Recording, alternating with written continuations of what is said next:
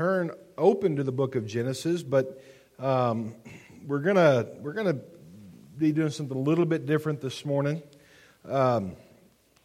Last Sunday, we looked at Genesis chapter 4, the narrative of Cain and Abel, and looked in that kind of in some depth. But I've really, in praying in preparation for this series in Genesis, particularly the idea is that we're going to look at the patriarchs, and we're going to go from chapter 12 onwards. But I didn't, you can't just begin at 12 wanting to do treatment to the patriarchs. I've wanted to summarize through the book of Genesis, and I realized that if I didn't do a good job summarizing, I would be hanging out through chapter 11 for a long time. So this morning, we're going to look at Genesis chapter 5 all the way to Genesis chapter 11. Though it says on the screen Genesis 1 through 12. I'm not going to read all that this morning. That'd be the easiest sermon ever, just sit up here and read the Bible the whole time. But I'm not going to do that. But there's different genres of literature in the Bible. And a big majority of the genres is narrative, and it's a story. That's one of the reasons I love the Bible at such a young age. I loved stories, and good stories.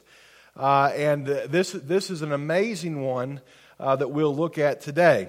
But it's a very profound one that I think we all need to capture. Especially whenever you see in the Bible, you see things repeat.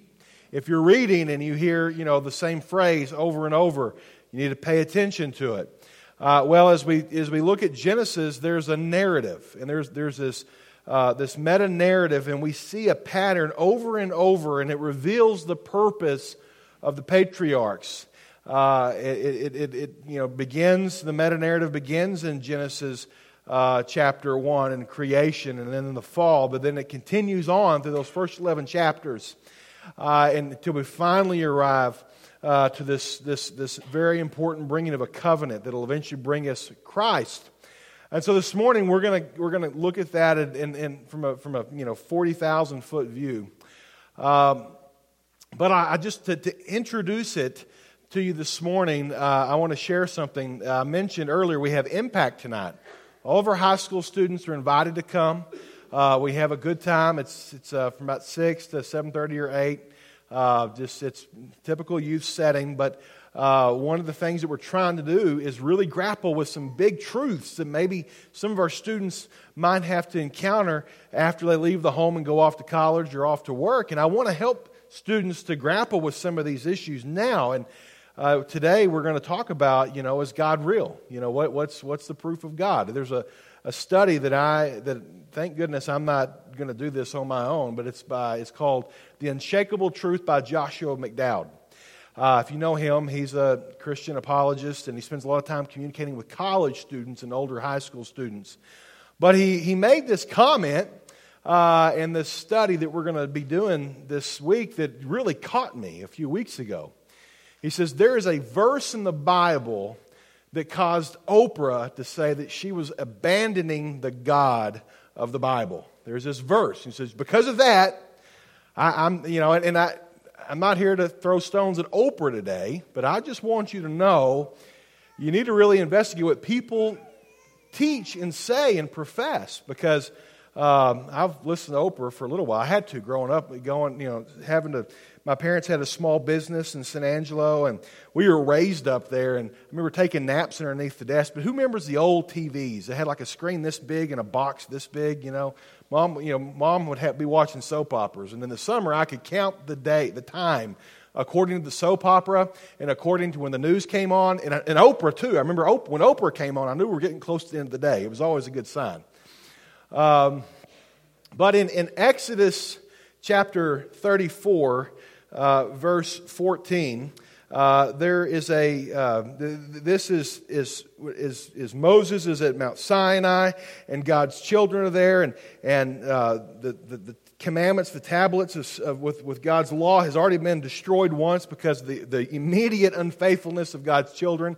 It's written again, but we hear these words, and I won't go into the whole context. This is the verse of Scripture that Oprah said that caused her to want to, according to Joshua McDowell, that wanted to walk away from the God of the Bible. It says in Exodus 34:14, because the Lord is jealous for His reputation, you are never to bow down to another God.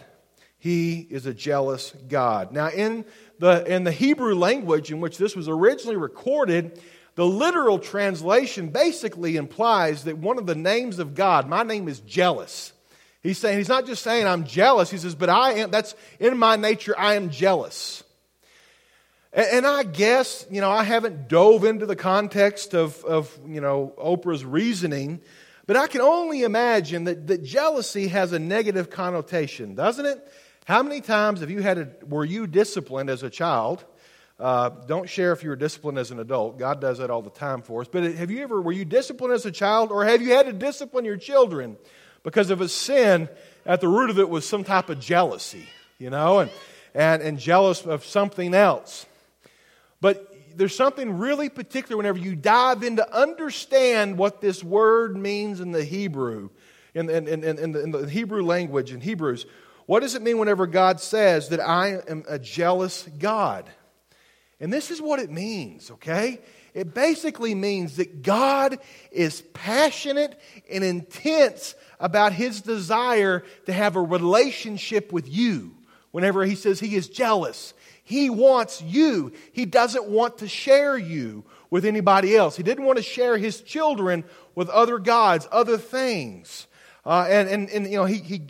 We see this story over and over of God, reaching out in relationship, and we're going to talk about that. But if you get nothing else today from my sermon, I just want you all to know that God is passionate about His people.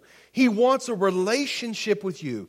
He wants you to know Him in a way that you've never known Him before. Even if you've been in relationship with Him for decades, there's still more. There's still something left. There's still something greater. And He wants that with you.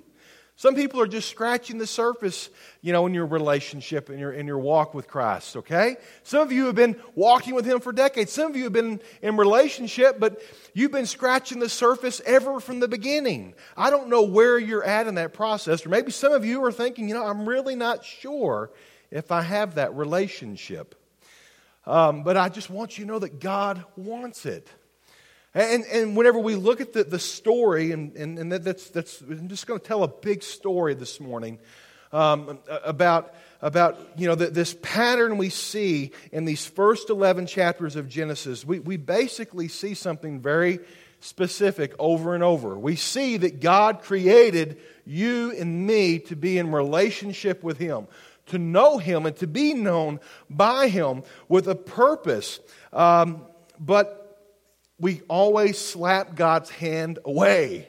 Oftentimes when I preach, I have illustrations that come to mind that have to do with my kids because my stage of life. But have you ever tried to reach after a kid that's fixing to go somewhere that they shouldn't go, and you try to grab them, and they try to jerk away from you or try to swat your hand away? When I would do that, that meant that I was fixing to get swatted. But we see in this story this happening time and time again. God has a plan. Now, oftentimes, what does relationship look like to God and us in the Old Testament? And I'm going to use a word here called covenant. We'll talk about covenant in our series that we're going to do for the next several months through the book of Genesis. But it's just the idea of covenant it's an agreement between people and between a higher authority. There's different types of covenant in the Old Testament. There's covenant between nations. There's covenant between individuals. And then these divine human agreements between man and God. But whenever you talk about covenant in the Old Testament, just picture this. Know what this is about? This is about God wanting to be in a relationship with His creation, with His people. That God wants that. And He wants that badly. He wants that today. But then we see here there's an issue here. There's an issue we see over and over. I had a conversation with a church member this week I won't tell you who they were because they'll get really embarrassed and mad at me, so I won't say their name. But they told me that, after last Sunday's sermon about Cain and Abel, we kind of left just thinking, man, we're just kind of hopeless, right? I mean, the first natural-born human on the earth, Cain, was a murderer. And even though God tried to pull him away from the edge of sin and from what he did to his brother Abel, he killed him. Even before that happened, God tried to rescue him, but he turned his back on him. Even after the sin happened, God still offered a way to pull him back, but he still pushed him away and kind of left the sermon thinking it was kind of a downer. And it's okay. Sometimes the Word of God is a downer. And that is it, to think about that. I prefaced the message with the junior high students this morning with just a quick encouraging word that what I believe theologically about us. Okay? I explained what the word theology means. Theo is the word for God in Greek, and ology is the study of. But it's the study of God is what theology is, all it is. I said, here's a theological truth that I've learned. It's kind of countercultural to Mason, but here it is. You just as you are, you're a loser. And they kind of looked at me funny, like you just looked at me when I said that. You're a loser. Guys, that's true. I'll just make it personal, okay? So you don't feel like I'm attacking you. I know I'm a loser. I know that there's something deep inside of me that is broken. I know the hidden sin. I know the hidden rage. I know the jealousy that lurks within me. I know the struggles of my past. I know the fears that I have. And I know that they is a result of something broken within me. And it's because of the inherited sin that Paul talks about we receive from Adam. It's a sin nature that's broken. And I just want you to know the world screams out, you're okay, you're a winner, it's all right, everything's going to be fine. But we know that it's not all going to be okay. We know that life is tough. We know there's struggle. We know there's depression. We know there's sickness. We know there's death. We know that there's many given things that aren't okay. And I just want you to know you're not okay completely by yourself. But the answer to the struggle is God wants a relationship with you. God wants intimacy with you. God wants to be with you in your circumstances, and He is the perfecter of our faith. He is the one that goes into those struggles, and He brings answer and clarity and help and change. But this is a struggle we all have. And if you look, it's a struggle that man has had from the beginning. When you look at the first 11 chapters of Genesis, we know the story. We know, first off, that God created Adam and Eve in the garden. He gave them a purpose. He gave them an identity. They were created in His own likeness and His own image. He gave them work. He gave them pleasure. He gave them each other, companionship. It was an idyllic setting. But we know that they swatted God's hand away because of sin. They disobeyed God. They didn't want all that God had given them. There's a lot more to it. You know it. I preached it. They swatted God's hand away. Well, then we know we looked at Genesis chapter 4. We see that story there again.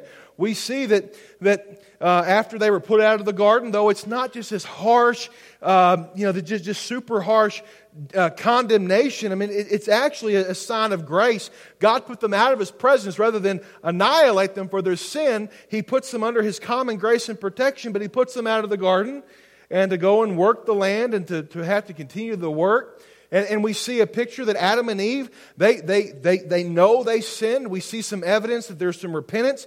He's taught His children how to worship and how to sacrifice. There's a picture of the first sacrifice in chapter 3.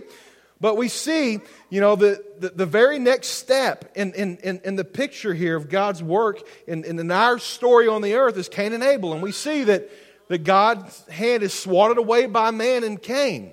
Then we see immediately in chapter 4, at the very end of chapter 3, actually, whenever Cain is put away and put out again, much like his parents following the father's footsteps, he's put out away from God's protection to roam the earth. We see that story.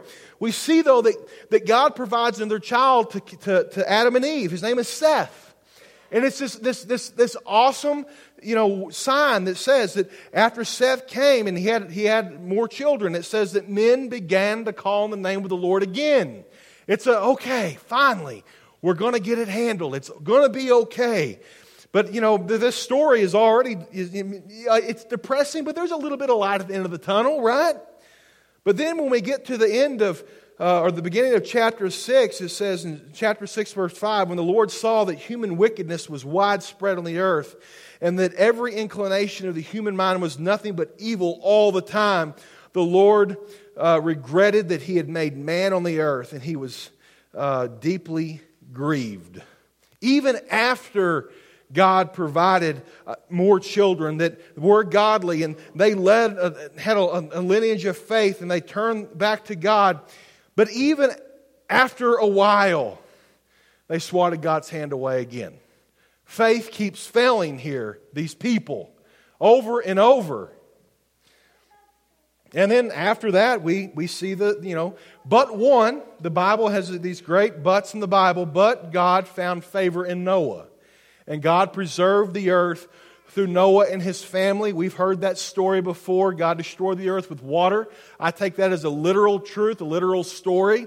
But after the flood waters receded, Noah's children set up camp on the earth, and we see some of the despicable and sad things that happen with Noah right afterwards. But they go out to be fruitful and try to respond to God's common grace in preserving them on the earth.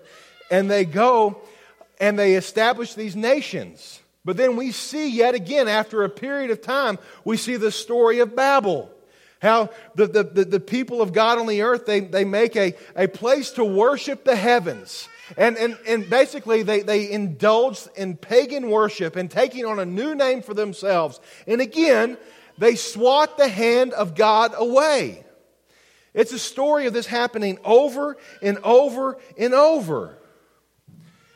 And whenever we come, where we're going to begin next week is going to be right there at the beginning of chapter 12, where we're going to get into some of the detail of Abram's life. But he is living in the shadow of Babel. That's the time frame that we're talking about, very early. But we see something very unique and precious in that text. We see God still longing for a relationship, though they are faithless, though they are not patient, though they turn their back on God over and over and over. God has a plan because God knows there's something that needs to be fixed in us that we can't do by ourselves. Even this covenant relationship that we see about here in the early chapters of Genesis, even the subsequent covenants that will come along, there's something more that needs to be fixed. And guys, this morning the sermon is not very complicated or very deep. It's very direct. And I just want to address our sinfulness, and I want to address our brokenness. Because I don't want you to leave today with a downer and being, thinking that, the struggle and the brokenness within me. I don't know if you're having a struggle identifying with what I'm talking about today. I don't know if you're having a struggle identifying with the struggle of sin, the struggle of loneliness, the struggle of insecurity. But I just want you to know that there is a remedy to that struggle within you. There's a remedy to that brokenness within you. It is a relationship with God. But I want you to know, this is the important thing you got to know. Because here's the other thing too that scares me sometimes, okay? Is that, preachers and good works of God in the church, make grand proclamations and try to give you some good truth and makes you feel good for a moment and you go along your path, but there's really no true change in your life. And I don't want that. Because here's the thing. There is something to be known, and we live in Mason, Texas, part of the eye of the buckle of in the Bible Belt. You know what that means. I mean, I doubt there's a single person in this room. Maybe I doubt there's a single person in this room though that has not heard the story of Jesus. That I doubt there's anyone in here that doesn't understand what Christ has done on your behalf. I mean, the picture is real simple, that Christ died to take your place of punishment of sin, that if you will trust Him, He'll forgive you and give you heaven. I think we all know that. I heard you singing a while ago. Good singing this morning. I think you've all heard the story. But what is the remedy, though, that has to be fixed within us? What is it that fixes the issue? Because also maybe if you're reading this story, maybe you're questioning, is God sane in all of this? Is God kind of slow? I mean, He eventually solves sin on the cross. He eventually brings His work of grace. What's taken so much time here? I don't know what questions might be going through your mind here, but I just want I want to bring you to something that I think is very significant if you really think that you're broken.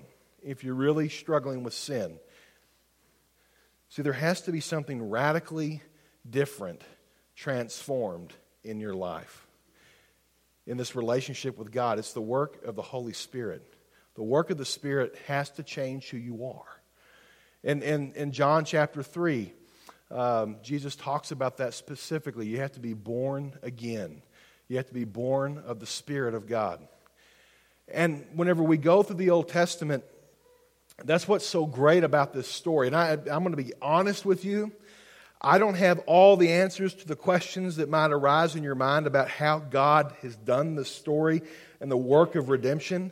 Here's what I do know. I know that every step of the way in history, just like in every step of the way in your life, God has always offered a way out. He's always offered a hand of grace and mercy. It's us, though, that oftentimes will not grab a hold of the hand of help.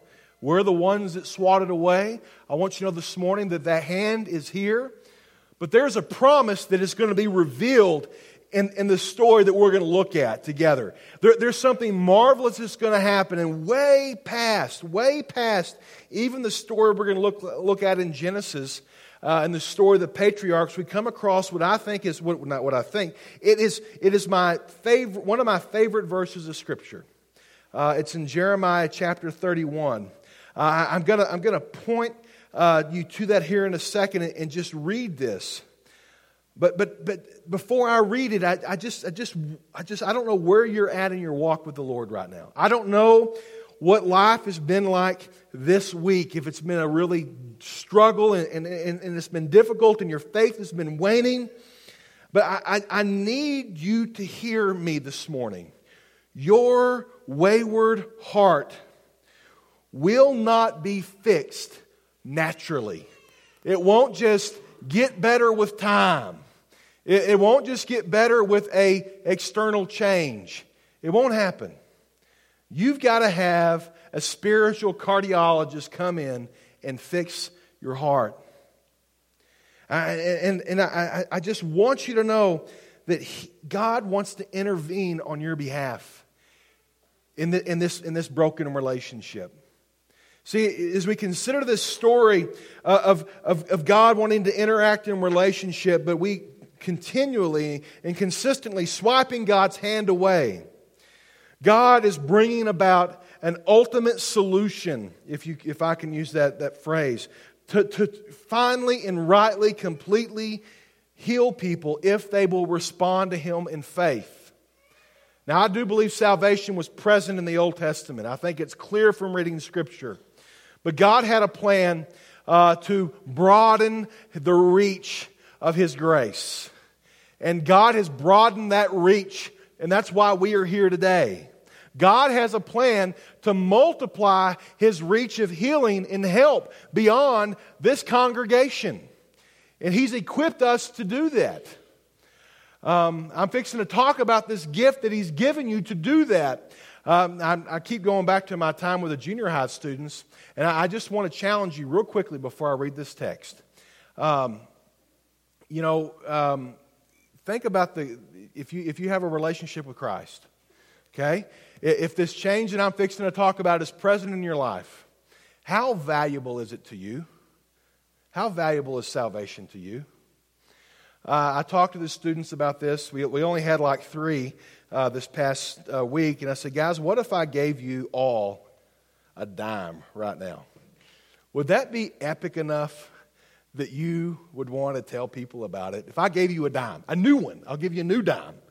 Would you want to tell anybody about it? There's a time whenever a dime would be something specific, special, right? Inflation's killed the dime. There's not much value to a dime. So what if I gave you $100? Well, that would create some chatter. That would be something pretty significant. You want to tell people about that, right? If I gave you $100 right now, would you be excited? What if I gave you $10,000? $10,000. Man, you would be talking about that until you were dead, right? I've been given 2 vehicles in my life by very generous people. And I'm still telling people about it, okay? Justin Haynes, Jim Bob Kafer. Those are the 2 men that blessed my family in amazing ways. Man, that was awesome to receive that gift. Now, I got to be honest, though. I haven't talked about Jim Bob or Justin. I don't even think I've said their names out loud for maybe 5 or 10 years. But guys, what about this gift that God's given us? Is it a 10-cent gift? Or is it epic? Is it the answer to this meta-narrative we see, this big systemic problem of a brokenness within us that cannot be changed on our own? But if Christ has changed you, what has changed in you? Is it just salvation? Is it heaven? I'm good. Check that off the list. Go about my day. Or do you live for Him with passion? With the same passion that He loves you? Because God promised in a day He's going to do something so significant that it's going to change and mark people in a different way on the earth than they've ever been changed or marked before. In Jeremiah chapter 31, verse 31 to 34, behold, days are coming, declares the Lord, when I will make a new covenant, a new agreement, another agreement. These agreements have been made over and over, and they're broken. Me and Rachel have been in a covenant for 19 years, and we have not broken it. At least I know I haven't. I know Rachel hasn't either. It's not been broken, and I praise God for that. But we know that these agreements are broken all the time. We see agreements broken between people all the time, but He says this in His Word. When I will make a new covenant with the house of Israel and with the house of Judah, not like the covenant which I made with their fathers in the day I took them by the hand to bring them out of the land of Egypt, my covenant which they broke, although I was a husband to them, declares the Lord. But this is the covenant I will make with the house of Israel after those days, declares the Lord. I will put my law within them and on their heart. I will write it, and I will be their God, and they will be my people. They will not teach again each man his neighbor and each man his brother, saying, know the Lord, for they will all know me, from the least of them to the greatest of them, declares the Lord. For I will forgive their iniquity, and their sin I will remember no more. God was promising there through the prophet Jeremiah that I'm going to change something within them that will completely change their identity. Though man has broken covenant over and over, whenever they enter into this agreement, the covenant will not be broken by them again. And I have never broken my covenants, and I will ensure they will not again. What could cause that? It's whenever you understand that you are broken, you understand the meta-narrative of your life like we see in the first 11 chapters of Genesis. You are broken and you can't fix it, but you know about Christ. And you turn your heart to Christ and ask Him in. And guys, it's not just, we can all go through the motions, but it's by turning your heart and genuinely saying, God, I'm done. I need help.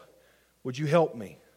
I know I'm a sinner. I know what's the remedy. I know you've brought your Son Jesus as a penalty for my sin. But I need to do more than know about it. I need you to change me. And whenever you ask God to forgive you and to change you, if the Word of God says that promised Holy Spirit comes into your life and will change your want or change your desires, and He will transform what's broken inside of you. And that's why I want to sing the songs that I sing. That's why I want to sacrifice the way God wants me to sacrifice. And I am not a perfected human anymore. It doesn't mean that I'm all of a sudden, the super spiritual man, but what it means is that God has changed who I am on the inside. I started by talking about, I shared with the junior high students that I'm a loser without Christ. But in Him, He has changed who I am. And the story of Genesis all the way through is the story of God interacting with man right where they're at because He comes down to you. So I just want to ask you this morning, do you have a relationship with God that has changed you? Is it something that you've gone through the motions and swatted the hand away? Or are you really following Christ today? I don't know what the struggle is, but I know what the answer is.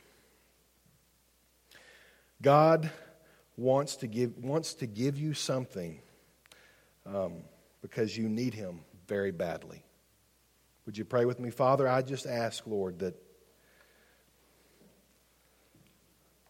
those that are here this morning, Father, that were, Lord, singing praises to your name, Father, in the time of worship, Lord God, I just ask, Lord, that, Lord, the purpose of the songs they were singing, Father, is because, Lord, they're desperate to tell others about who you are.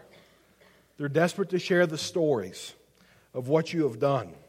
Father, maybe they're here singing these songs, Father, but Lord, because they're this overjoyed, Father, Lord, though they still struggle and though they may have failed, God, they know that you will never fail them and you will never leave them.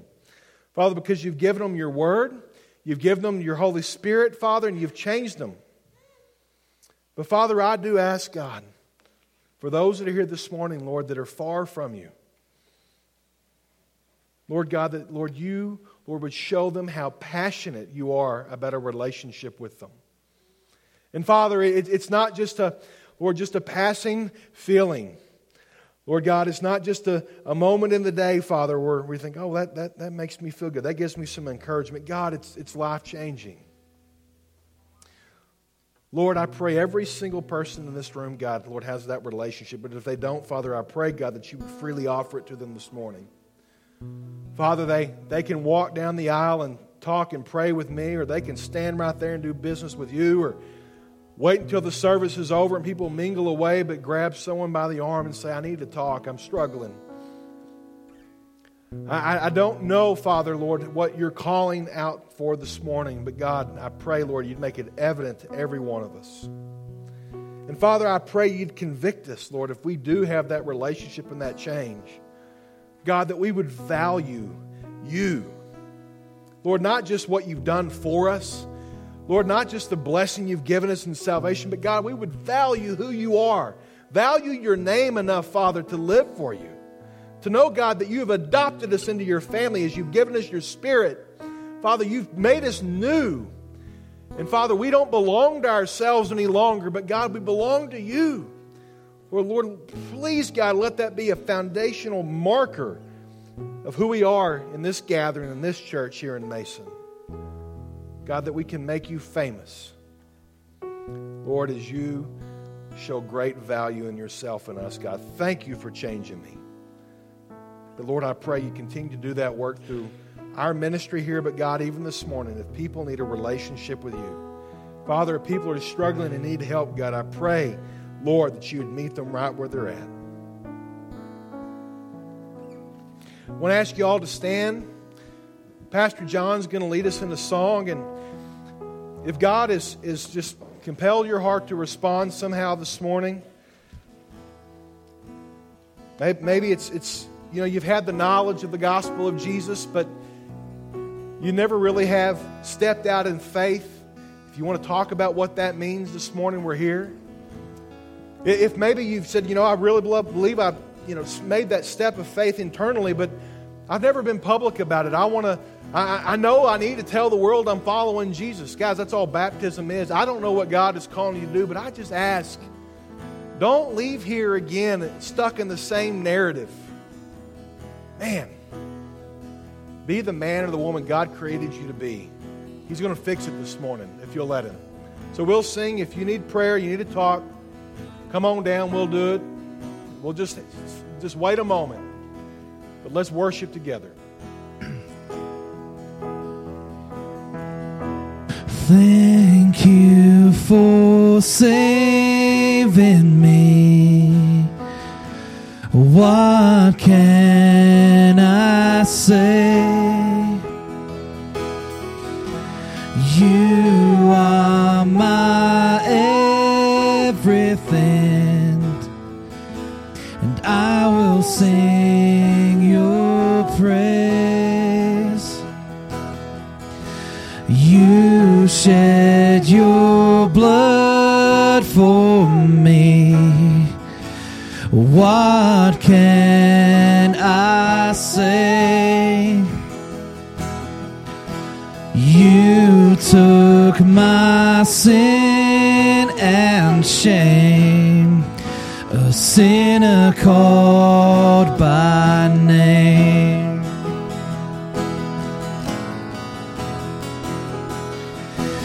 Great is the Lord.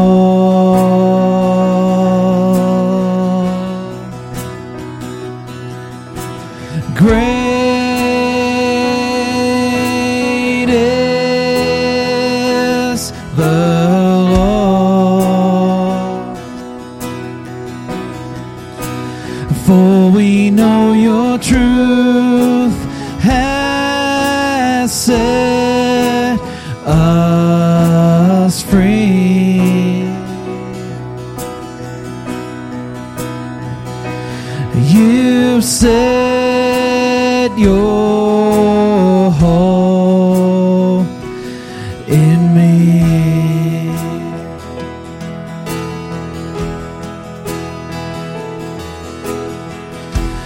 Mercy and grace are mine. Forgiven is my sin. Jesus, my only hope, the Savior of the world. Great is the Lord, we cry. God, let your kingdom come. Your word has let me see. Thank you for saving me. Sing great.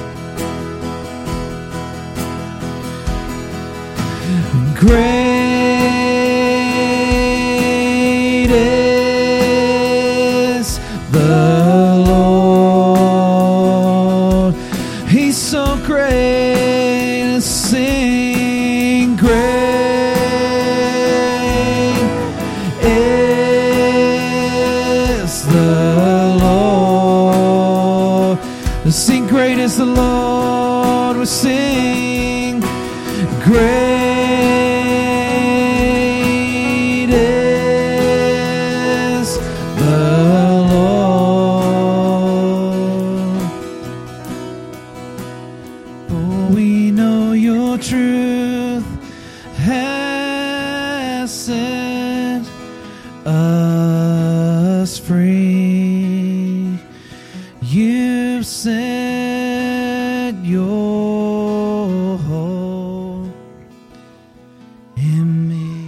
Father, for those that are here this morning, Lord, that are still standing on the other side of the barrier, Lord God, between themselves and you, Father, Lord God, I pray, Lord, that you would, Lord, tear that barrier down, Father. Thank you, Father, for giving us a relationship.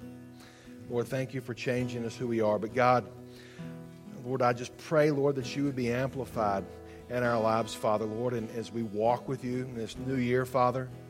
But Father, as also as we tell about you, and Father, I pray, God, that you would move and change our families, God. Lord, we know it will not be without struggle, Father, as we follow you, Lord. We know there's an enemy.